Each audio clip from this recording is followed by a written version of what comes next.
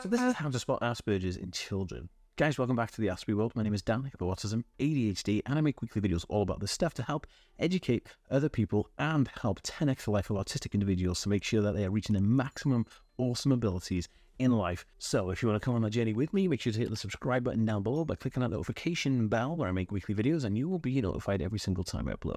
Okay, guys, let's get started. I wanted to do this video because, like, a lot of people, I know I do a lot of videos for adults on the autism spectrum, but it's still possible that people are still searching for my content to find out information on kids. So I've written down some ways you can identify autism in children for Asperger's for people who have the old nomenclature, which is now just autism spectrum disorder, and it's good to know that. So the first thing I'm going to talk about is difficulty with social communication. Now, this could be difficulty in initiating and maintaining conversation, understanding the flow of conversation, understanding nonverbal cues, hand gestures, facial expressions, distance to stand next to somebody, maintaining eye contact, even making eye contact. These are all traits that will display themselves in children who have Asperger's syndrome. The next one is restricted repetitive behaviors or interests, such as, sticking to strict routines, fixating on one type of food to eat all the time, one type of TV show to watch all the time, one type of clothing to wear all the time. These are all very telltale signs that this person has Asperger's syndrome. And the last one I'll talk about here is sensory sensitivities, which is an under or oversensitivity to things like sound, touch, smell,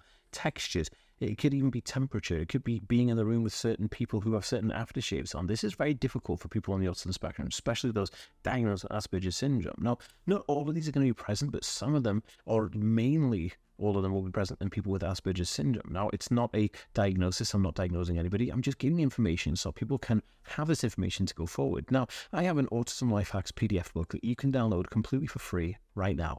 It's autismhacks.net or the link in the description down below. I'd love to know your thoughts on all the things I talked about. Pop it in a comment down below, give this video a thumbs up, and share it if you think it's helpful for somebody. I'll see you in the next one, guys. Peace.